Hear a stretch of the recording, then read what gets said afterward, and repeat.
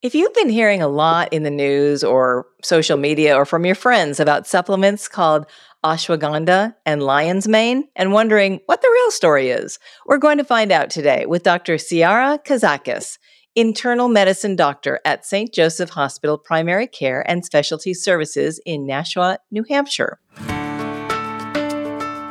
Welcome to Wellness First, a St. Joseph Hospital podcast where we hear and learn directly from the experts on all things health and wellness. I'm your host, Maggie McKay. Welcome, Dr. Kazakis. It's so great to have you here.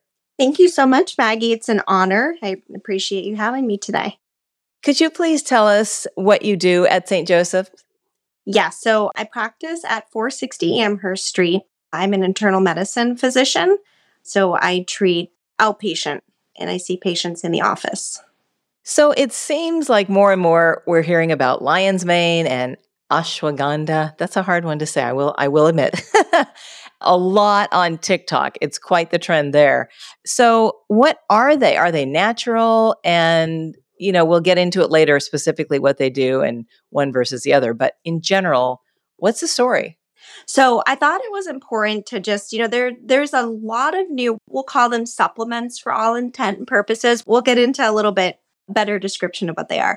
But we're seeing them, I'm certainly seeing them a lot more in my own clinical practice. You had mentioned social media, definitely seeing them come up on Instagram and TikTok. I was actually talking to some colleagues of mine and they kind of have an understanding. There's a little bit of, information, but even some of my colleagues still have questions about what they do, what the research is behind them, the side effects. So I thought it would be good for medical providers out there who are having these questions about these supplements come from their patients, but also for the public too, to just get some more information because they are becoming a quick staple in the medicine cabinet these days. So I've heard that they've been used in Chinese medicine for centuries. Why are we just hearing about them? So they have been used in traditional Chinese medicine, especially lion's mane. So lion's mane, again, is supplement for all intent and purposes, but it's actually an edible fungus. So it grows at the base of dead hardwood trees, like oak trees. They have been around for a long time. The reason we're starting to see them a little bit more is because more research is being done on them. Albeit there's lacking human clinical studies, and we'll get into that. But the main reason is because we are starting to see at least, more test tube animal model studies being done on them, which just naturally is going to start trickling out into the scientific community and then the community, the population at large. So they're basically mushrooms, is that right? Or the mushroom family? Yeah, so lion's mane is, and then ashwagandha itself is, again, has been used for thousands of years in traditional Chinese medicine. And it's a medicinal herb. So that is actually a supplement, again, for all intent and purposes. But they've been around for thousands of years. Do we know what they do to our brains if we take them in some form? So mice brains, we have an idea. Again, human brains, we're lacking the clinical studies. And that really is kind of where some of the ambiguity comes in with these, again, supplements, because we are starting to see some more studies come out, but we're not seeing human models just yet. A lot of the clinical trials are small. So if we are seeing them in the human population, it's very, very small. I mean, we're talking like 50 to 60 patients, which, if you're familiar with scientific studies, is a very small sample size. Like I said, really until we start to have a larger sample size for human studies, we kind of just have a general idea of what these supplements do. So what do they do to mice brains? So let's talk about lion's mane. The thing with these supplements is when you hear about them in the community or, you hear about them from your sister-in-law who's taking them, there's actually really 5 to 8 different health benefits that they're used for. So I'll get into a little bit of that right now. So lion's mane, like I had said, so traditional Chinese medicine has been using lion's mane for a very long time. Cognitive impairment. So there was actually a small study that was done in 2009 with mice. And it actually showed that it improved brain function in mice And the reason how it did this is that it actually helped to slow the progression of what we called amyloid beta, which is a protein that is intimately involved with the plaques that cause Alzheimer's dementia. So, kind of going with that, it was a corollary that lion's mane can actually prevent neuronal damage. Again, direct evidence is lacking, but that was something that small study did see in 2009. So that was one kind of improvement in cognitive impairment that was tacked on for lion's mane. Are either of them regulated by the FDA? They are not currently regulated by the FDA. Again, direct evidence is lacking. There's really not even a set dosage recommendation on either one of them, which is why I said there's still a lot of things to be learned, which is why when I have the conversation with my patients, because there's a lot of questions around them, they have definitely demonstrated some benefits health-wise, but we're just not fully there yet to be able to make a full recommendation to prescribe them, if you will. There was an article in Forbes I saw about the benefits of ashwagandha. It said it relieves stress and anxiety, lowers blood sugar and fat, increases muscle and strength, improves sexual function in women. It went on and on. It's like It does everything. The miracle drug, Are there any drawbacks? So, yeah, you're right. It's funny. When I was kind of researching, and doing my homework in preparation for the podcast, I thought, these are really being touted as like a miracle drug, like Pfizer is in trouble. But let's get into that. So ashwagandha, it's actually Sanskrit. So it actually means the smell of the horse. So just a little background, medicinal herb that, like I said, has been used for thousands of years. And it's ubiquitous in India and Southeast Asia. So those kind of areas have been using this for a long time.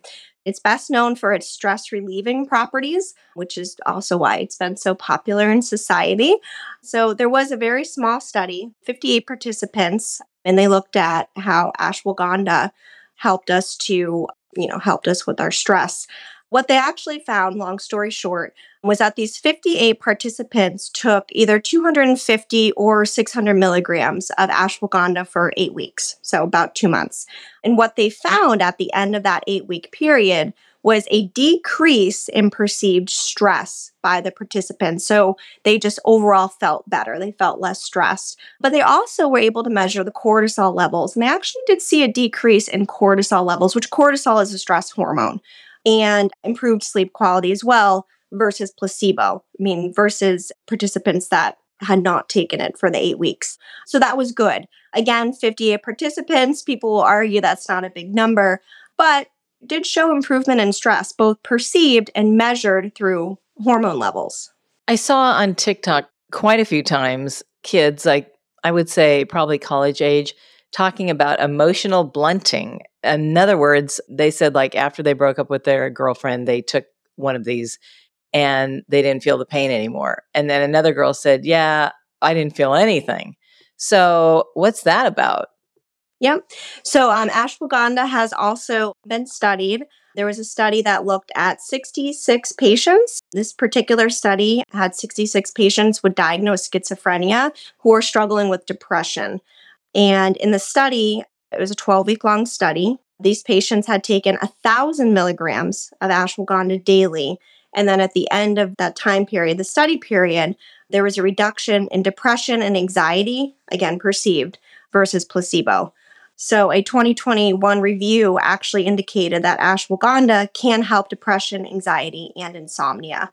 Do you need a prescription for either or both? Or no, you do not. So they are over the counter. The recommended dosages have not been set in stone because we do still have a lot more research that needs to be done.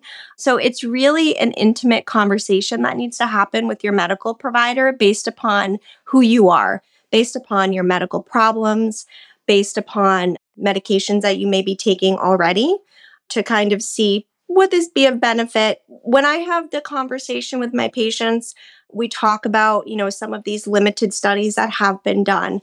And we also talk about, more research is definitely needed.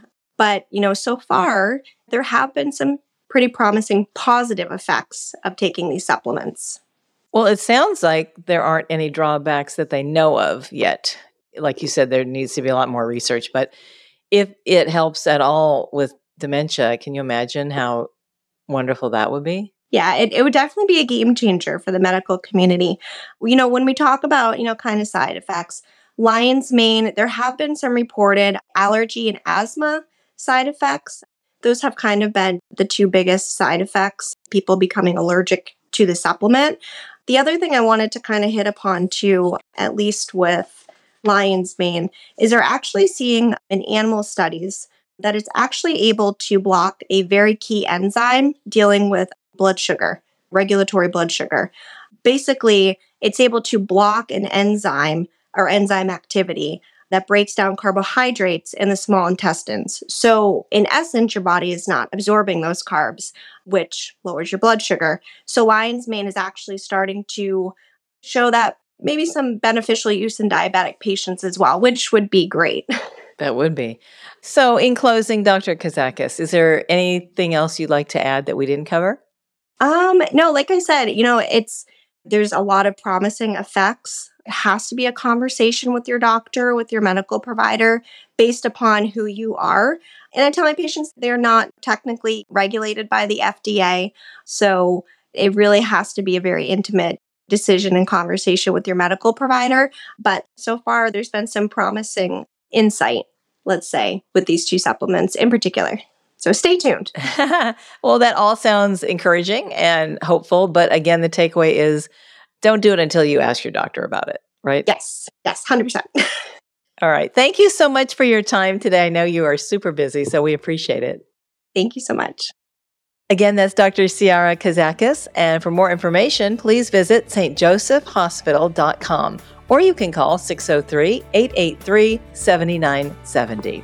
And if you found this podcast helpful, please share it on your social channels and check out our entire podcast library for topics of interest to you.